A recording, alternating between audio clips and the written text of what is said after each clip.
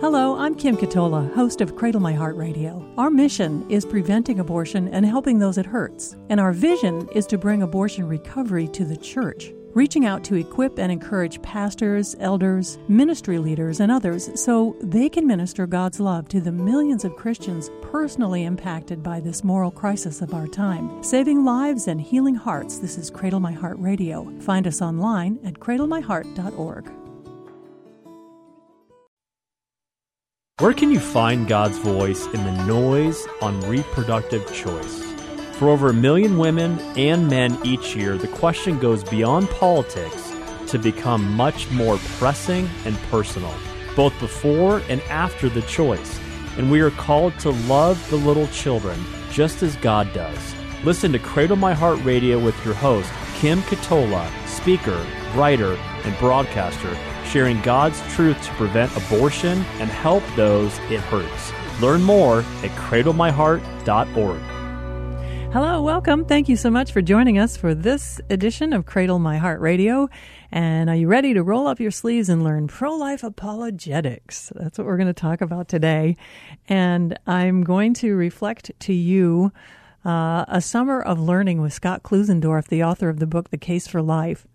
We got together at Oklahoma Wesleyan University 7 years ago now and studied under Scott's tutelage as a cohort of pro-life advocates, including women mostly who were serving in pregnancy help organizations.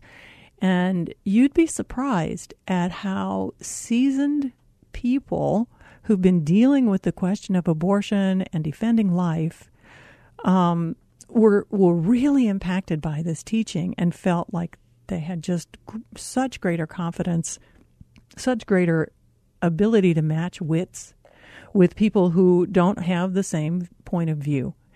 And I think it's really important for us as church leaders, as pastors, and as elders and Bible study teachers, or maybe you're working in pregnancy help organizations. It's really important that we be so grounded in truth that we can stand, because, wow, as 2022 has shown us, the attacks are coming, they're flowing freely.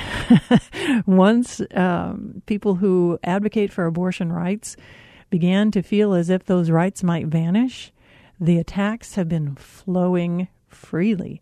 And even if it's just something as simple as an exchange on social media or, a conversation with someone who around a family holiday table, the level of hostility from 0 to 60 is sometimes shocking to me. Maybe because God has drained all the hostility out of my heart on this issue. And I pray that he keeps me in that place. I used to be angry about the church's lack of a response to abortion.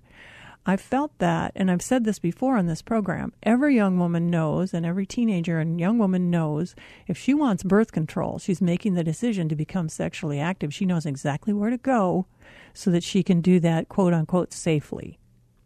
But no young woman, really, in my experience, has ever approached a church and said, I'm facing this big decision. My boyfriend and I are to a point, and what can you tell me? How can you help me? I mean, maybe individually, girls might be asking their youth leaders or, a trusted Christian friend, older woman, Titus 2 woman in her life, maybe, but certainly not to the extent that the pro-abortion rights activists have managed to gain the field, right? And so I used to be kind of angry about that. Like, why is the church so quiet? Why didn't they help me? I was nominally Christian. If I had known that I could have turned to them, et cetera, et cetera. Now I no longer feel that way. I feel as if the church is under attack. The spiritual warfare is inescapable in our culture and in our world. And so there's no point in us as defenders of life and as followers of Jesus Christ, who holds us in the palm of his hand, to become angry at anyone who even is practicing the grave evil of abortion.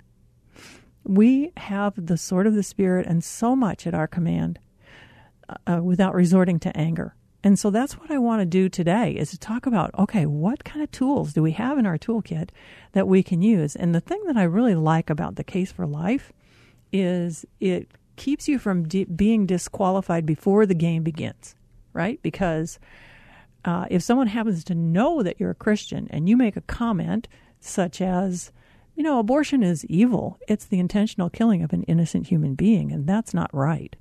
Someone may say back to you, well, you're a Christian, I don't believe the Bible, which is not logical, right?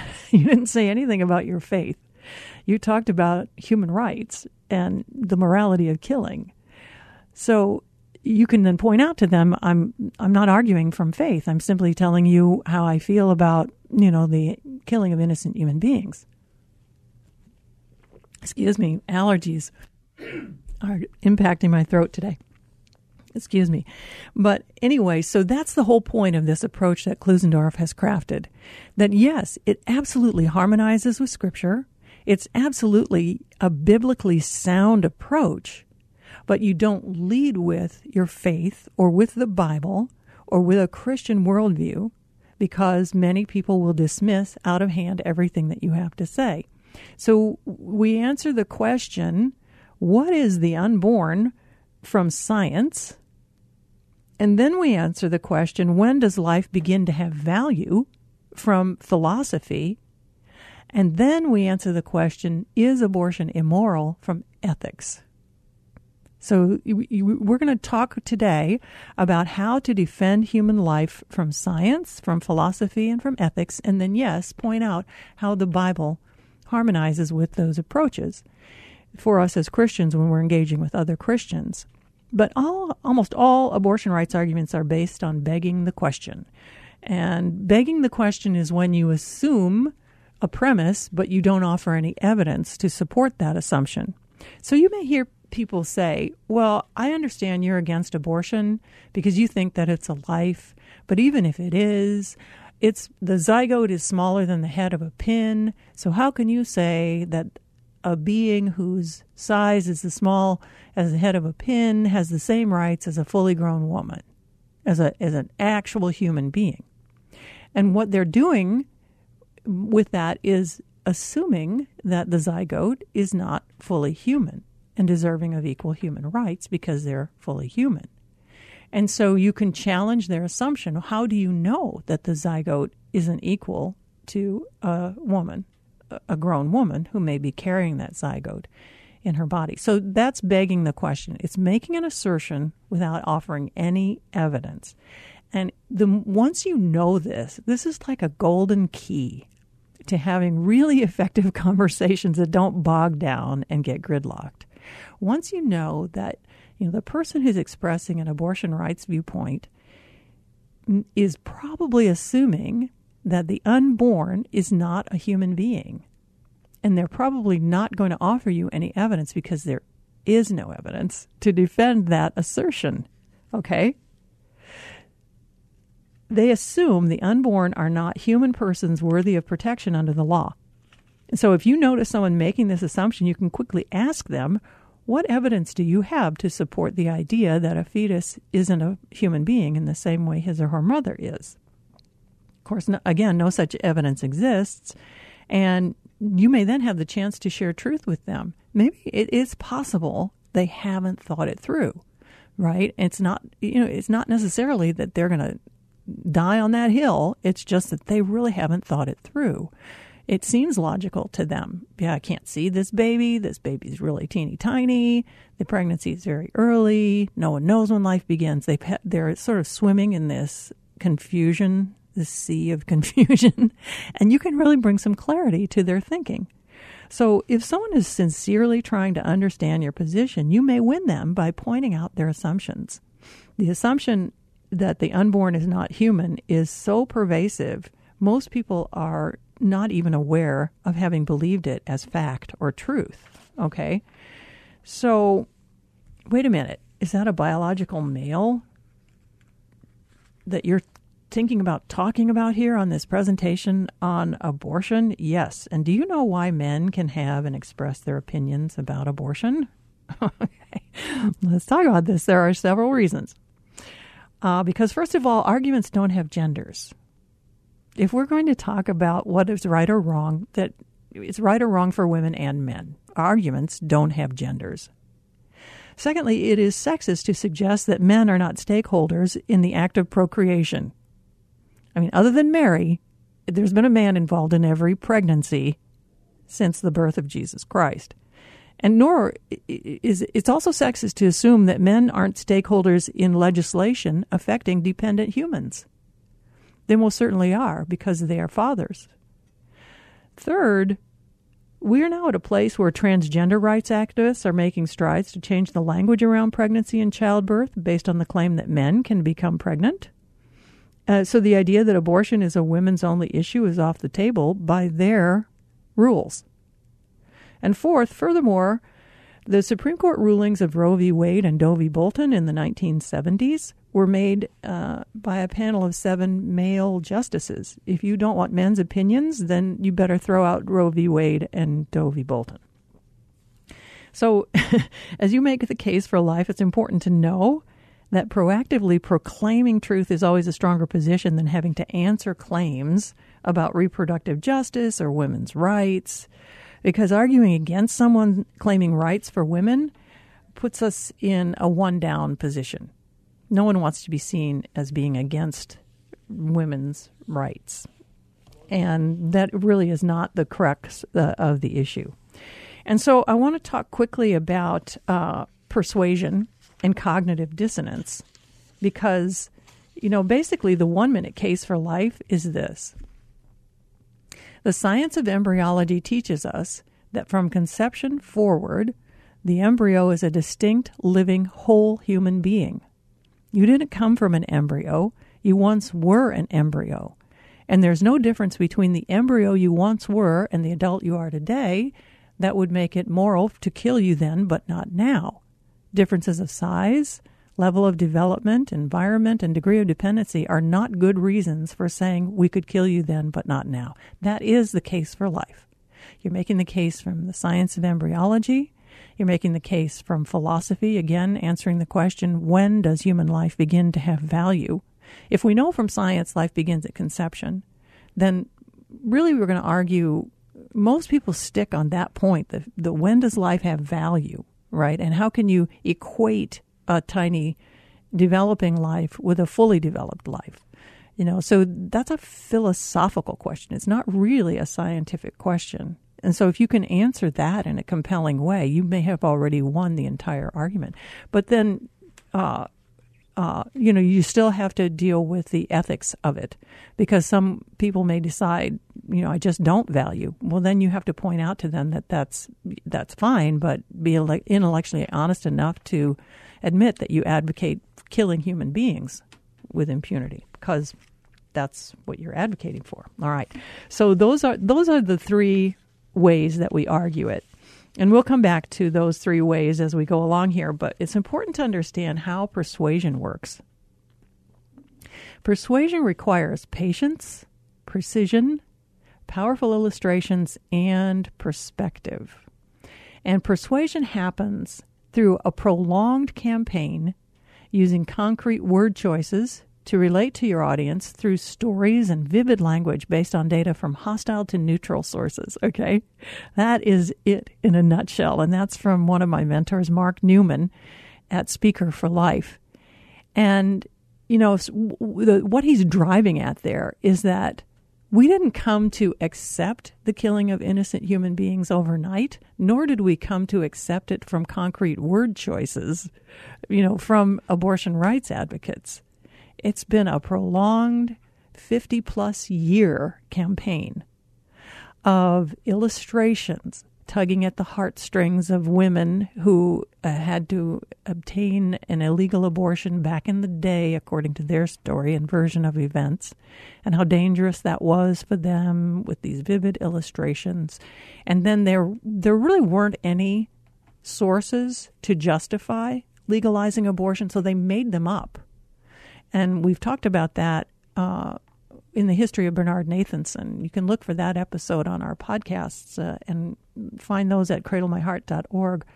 But they made them up. And so I'm not suggesting that we need to be persuasive through, fake news or propaganda. But if you can find a story, for example, in the New York Times, that will tell you that fewer than 1% of abortions happen because of rape, which has been reported by the New York Times, someone who's likely to be supporting abortion rights probably isn't going to question the New York Times as your source. They may not want to hear from you about Fox News or the Federalist or other considered right-wing sources, but they probably will accept the Washington Post or the New York Times. And you can find surprisingly valid information on some of these sources if you know how to look for it. So, first of all, that the fact that it's a prolonged campaign, I think it was David Brooks who said, everyone should dedicate their lives to a cause that they know won't be won in their lifetime. And if ever the struggle for defending unborn human life were such a struggle, we're really seeing it right now. And I say that because even if abortion were to become illegal in all 50 states and at a federal level, that we were to ban abortion and abolish it, there still would be people who would feel desperate enough to want to seek it out. There is nothing new under the sun, as the Bible has instructed us in Ecclesiastes. And people have been sacrificing children, abandoning children, and yes, using abortifacients even into the ancient Egyptian culture. There is nothing new under the sun. Abortion is not only an issue for our time. There's a great book by George Grant, a pastor in the Presbyterian Church, titled The Third Time Around, and he says, it's just our turn to fight this fight as Christians and as followers of Christ. So it's going to be a prolonged battle. Arm yourself for it. Pace yourself, right? Patience means you want to always leave the door open for another conversation. You do not want to crush anyone, right? It's not up to you to change a heart. So be humble enough to say, I don't have an answer for that. May I do a little research and get back to you? And also, remember to pray before and after you have an encounter, especially if it's a repeat conversation with someone that you know is of a very different mindset than you, right? And so next, precision means that you're very careful with your language. You use concrete language. And if you'll notice, it takes a little longer for me to say an unborn baby and his or her mother rather than saying its mother. But I think it's important because just saying his or her mother of an unborn child humanizes them in a way that abortion rights advocates usually don't. They won't admit it's a baby. They'll, engage in wordsmithing fetus, which only means little one. And sometimes with some people, I just say little one because that's what fetus means. But be very precise in your language. These things really matter. And a word choice can really be persuasive. Instead of saying, I think or I feel life begins at conception, say, the science of embryology teaches us life begins at conception. There's a great resource on this, by the way, if you want to fact check me, or if you haven't been fully persuaded of this concrete truth of scientific fact. And it's from Princeton, princeton.edu. If you'll put in your search engine Princeton embryology quotes, you will find the various embryology textbooks which are quoted as saying, in one case, that from conception forward, the zygote, and then the embryo is a distinct, living, whole human being.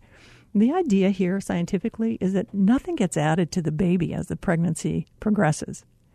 From his or her own unique DNA, the child develops as he or she grows. And so it's not that, if we take that life, they won't yet have, the brain that gets added later. Well, all of the building blocks for all of the development are present from the very beginning. Nothing gets added to the fetus as the pregnancy progresses. Excuse me. So I think it's really important. It's a PDF that you'll find at Princeton Embryology Quotes. I think it will help you. It may help you to refine your thinking, but it may also help you to make a powerful argument. And so powerful illustrations also include vivid word pictures to evoke an emotional response. And so be sure always to cite your source. If you refer to embryology, name a textbook or give a link, or mention, as I did, that Princeton has a database and a compilation of quotes that are very helpful on this question. Persuasion, by the way, means accepting new ideas as true. But this may initiate anger rather than connection, okay? Because when you're confronted with something that you have that disproves something you've believed for a really long time, what do you don't actually like slap your forehead and say, "Thank you, I've been wrong. Thank you for telling me that I've been so wrong about everything for so long." William Rusher has a book titled How to Win Arguments More Often Than Not. And he said nobody, when confronted with a really devastating argument against something in which they've hitherto deeply believed, says, "By gosh, I never thought of that." On the contrary, the blow will be resented. Very often it will be sustained in obstinate silence, because the ego needs time to marshal its defenses, either to try to restore the toppled idol or to come to terms with the toppling or to regain shattered composure. And he goes on to say, it's precisely then, however, in the silent weeks or months after the argument, when no one is present and the defeated arguer confronts only himself in the recollection of his defeat, that the argument may truly said to be won.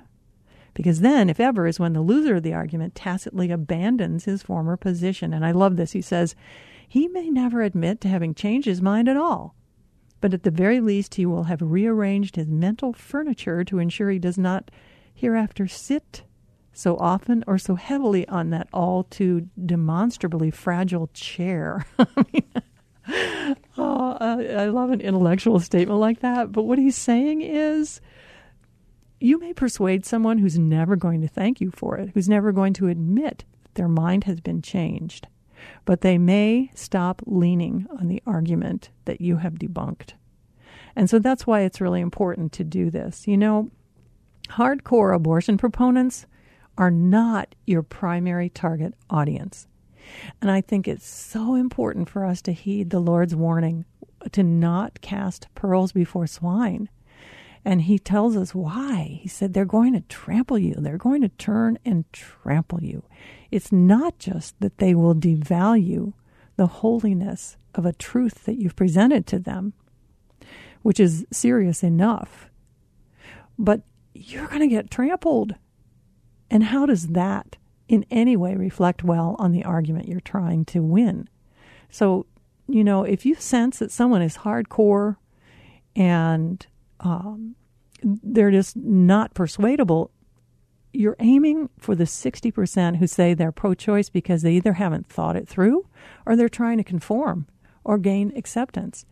I saw on social media recently a young bride with her wedding party, her bridesmaids, all in their beautiful regalia with their bouquets, holding signs about funding abortion, if you need an abortion, where to go, and bans off our bodies, holding signs outside the church where they were to be, where the bride was to be married. And I want to suggest to you, she's not your target person to try to persuade. God's going to have to do a work in her heart to show how the hardness of her heart to post such a thing with a wedding imagery is God's going to have to change her heart. I'm not saying don't talk with her, but have a reasonable expectation about who it is that you're actually addressing. And then you need to really be aware of cognitive dissonance, because again, passive responses are they're going to just try to get through the conversation and not, it may look like you're having no impact at all. Or a passive aggressive response may be twisting it. They get it wrong on purpose. Excuse me. Or someone may become aggressive and blame you and attack the source, go to an ad hominem fallacy, right, where they just start talking about how, you're just a mean person. You don't want women to have rights and not to have any answers to, the facts that you've presented them. And the thing to remember is that when all of these responses come your way, at the end of cognitive dissonance is when someone accepts the new information as true. And so it may take more than one conversation. But as I say, it's diplomacy, not D-Day. And the true goal of pro-life apologetics is to leave a pebble in their shoe. Again, they're probably not going to tell you, wow, you've changed everything. Thank you for setting me straight. But if you leave and they have in their mind something that you said that they cannot stop thinking about because it has challenged something that they have believed in the past, then you've done your work. And you've given them something to think about and something for God to use to change their hearts in a positive direction so that they will defend unborn life, protect it, and come to see the issue through God's eyes as you do as well with the Imago Dei, and to protect and prevent the shedding of innocent blood. Learn more at cradlemyheart.org, and especially from Scott Klusendorf's book, The Case for Life. Thanks for being here. I'll see you next time. This is Cradle My Heart Radio with Kim Katola, preventing abortion and helping those it hurts. Please get in touch with Kim. Find out more at cradlemyheart.org. You can listen to the podcast on all platforms.